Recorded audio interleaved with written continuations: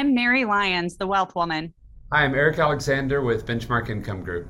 Welcome to the Big Wealth Podcast. So the question today is, do you have FOMO for crypto?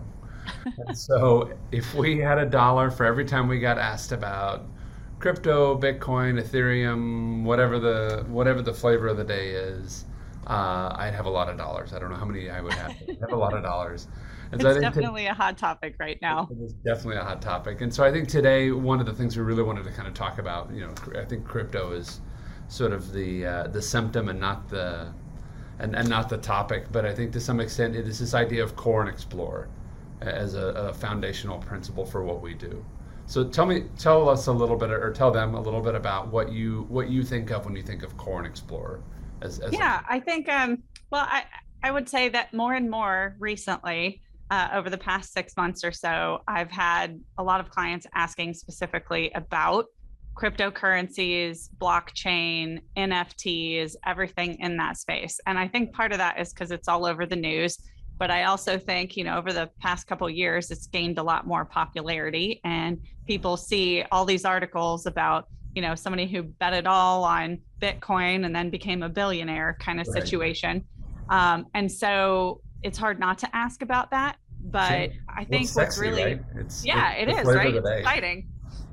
Because you hear all the stories of the way it goes well. I mean, no one's reporting on, hey, I just lost half uh, of my fortune because I put it all in. Yeah, But they're I think the strangely thing, quiet when that happens. I don't yeah, know. you don't hear those. So I think it's really important to begin thinking about, okay, do you have your basic financial plan taken care of? Right. Because I think it's really important when you're looking at investments that could be considered speculative to understand what that really means. And it doesn't mean stay away from those investments. It just means that you're taking a gamble if you put it all on red.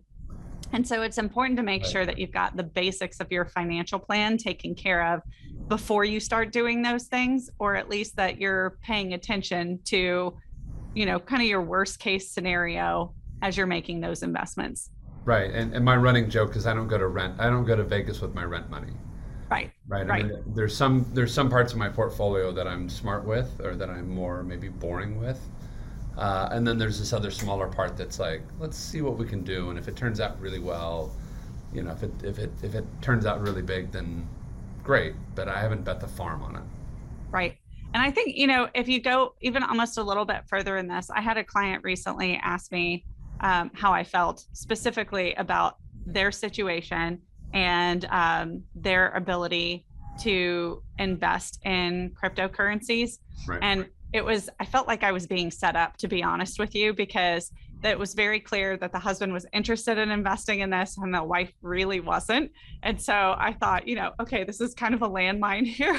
I don't want to make Right. anyone mad, but at the same time, I think it's important to be honest about it. And what I really said was, look, we've built a plan for you, for your family, Right. right? And we know that there's a pretty high likelihood that this plan is going to go the way it's expected to, because we aren't taking a lot of risk. We've got your income strategies built into it. And so I said, if you know that all this is taken care of, if you take a small amount of money and you put it into something that is more speculative and you lose all of that money, you still know that your ability to retire is just fine. But if you hit it big and it's really beneficial, it could dramatically impact the situation. Right. And so I just asked them, I said, look, if you look at overall what you're saving, you shouldn't be putting more than 10% of your net worth into something speculative. Right. Right. And it should also be a number that if it went down to zero, you would be okay with that. Right. Right. Like maybe not happy, but it's not going to cause you to get a divorce. Right. So you guys need to figure out exactly what that number looks like before you jump all in and then you've lost the farm. Right. Yeah, I had a conversation yesterday with my wife, and a friend of mine sent me this thing. He's like, hey, let me tell you what I'm doing. Right, he says, basically, you put $500 into this thing. They're going to go build the deal. 6 months later, you get the thing. I'm not going to tell you what the thing is, but you get the thing, and then the market right now is you could sell that thing for probably $10,000 to $15,000 more than what you paid for it. And if in the end of 6 months, if it turns out that the market is still not favorable, the max out of pocket is $500. And so I talked to my wife, Amy, and I'm like, this is really amazing. She's like, let me guess. We're about to go buy one of these things. I'm like, maybe, like, but it's $500, right? Right. If it was, hey, I heard about this thing that this one guy said that there's $50,000 or $500,000, that if it doesn't go well, the most we're out is 50K, that conversation would have went very differently. Right. Well, and that's it. I think you have to, like, the idea of core and explore is that when you are exploring things that are speculative, you're doing it with smaller chunks of money, right? Because if you do it for long enough, there's a probability that something will actually hit, but you Right. have to be sure that you aren't tanking your financial plan by making speculative investments along the way. And I think that's really hard to fight from a basic human nature, because we all want the big win, right? The big win is a lot sexier and a lot more exciting than, slow and steady wins the race, Right. right? Money, But I money mean, won is sweeter than money earned, or whatever the phrase is, right? well, yeah. And you think about the old Aesop's fable, the tortoise and the hare, right? We all want to be the hare. That's splashy. It's, there's something to talk about. Oh, let me tell you what I just did. But sometimes it makes sense to be the tortoise. There's a concept that I think you and I learned about very, very early in our careers called patient capital, Yeah. right? And when you think about the miracle of compound interest and, some of the concepts that we teach, it's about keeping your money steadily growing for you in predictable manners.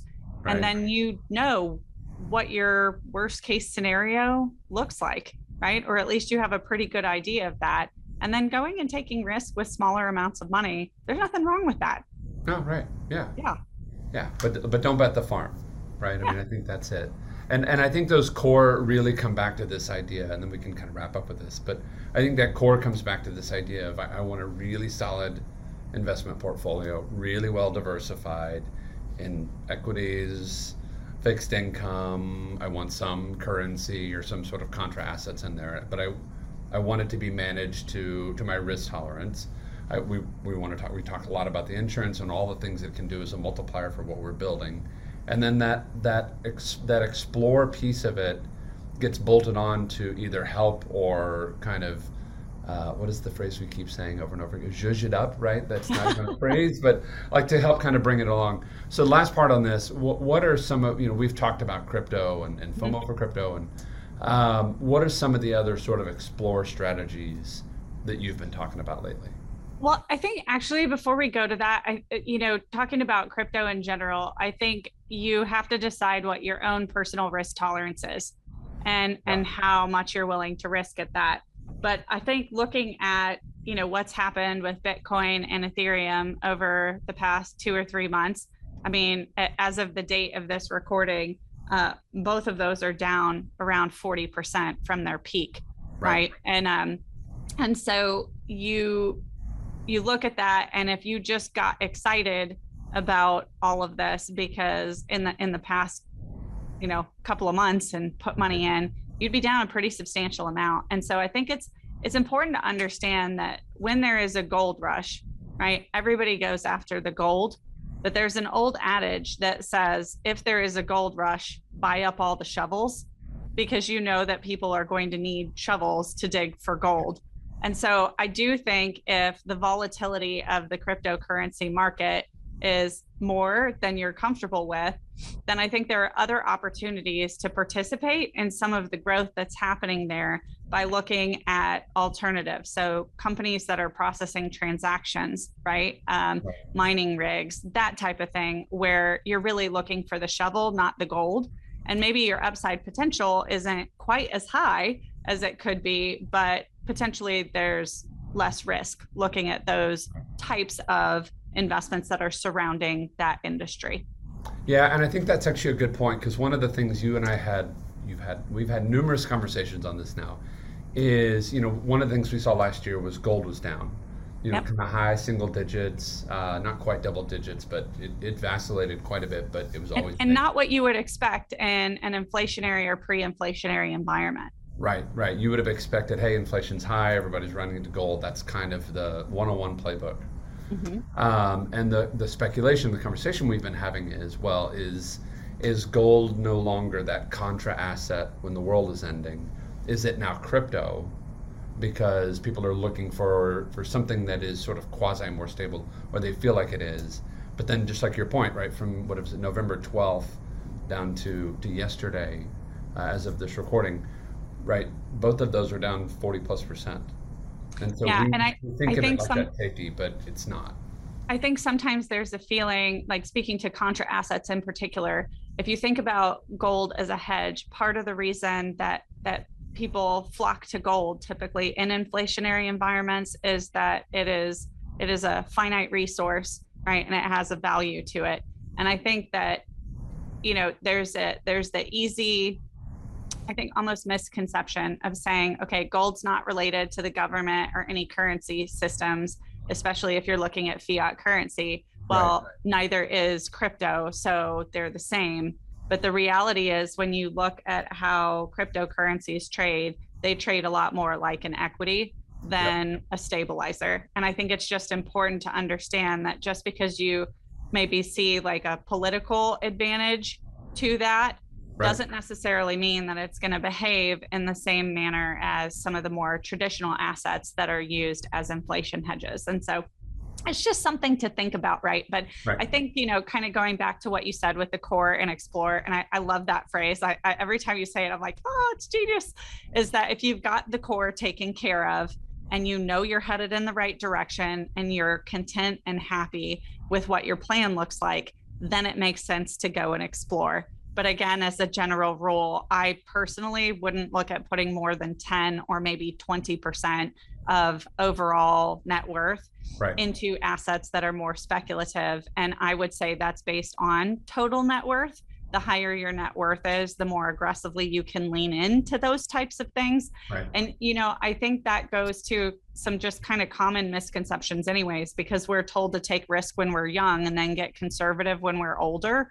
And Right. I've always felt that that's been kind of a ridiculous thing to say, because why am I going to take a bunch of risk when I could lose everything? It makes more sense to build a solid and stable and predictable foundation. And when I know I've gotten that piece taken care of, to be very diligent and purposeful about taking risk with smaller chunks of money. I don't want to risk everything every time I'm making a bet. But if I'm taking small pieces and taking risk with that, knowing that the overall plan is taken care of, there's some logic in that just seems to ring truer, right? Right. Right. Well, and it goes back to, if I have $10,000 and I lose $10,000, it is a really bad day. But if I have $1 million and I lose $10,000, I may not be happy, but I'm also not destitute. So Right. it's just understanding perspective and scale. Right. Right. And I think for me, when I think about how do I know what is core versus explore, if I'm looking at my balance sheet, or if I'm looking at a portfolio, okay, which of these items are core assets and which of these are explore? I think for me, one of the things that's a really easy tell is if you have FOMO for crypto, if you have FOMO for anything, if I don't get in now, I'm going to miss out. That should be an easy signal in your brain that this is an explorer thing that you're going after. Yep. Eric, I think that's brilliant. And I think these are concepts that we can all apply to our philosophy with money. And Sure. I appreciate you bringing this topic up. It's a good one. It's been fun. So hopefully that was useful. If there's anything else we can do for you or any other questions, feel free to DM us and reach out that way. And where can they find you, Mary? They can find me at The Wealth Woman on social media, or you can just find me as Mary Kane Lyons on LinkedIn. What about you? Yeah, I'm Economics with Eric on Facebook and Instagram, and then the same as well on LinkedIn, just Eric Alexander on LinkedIn. So have a great day. Thank you guys so much.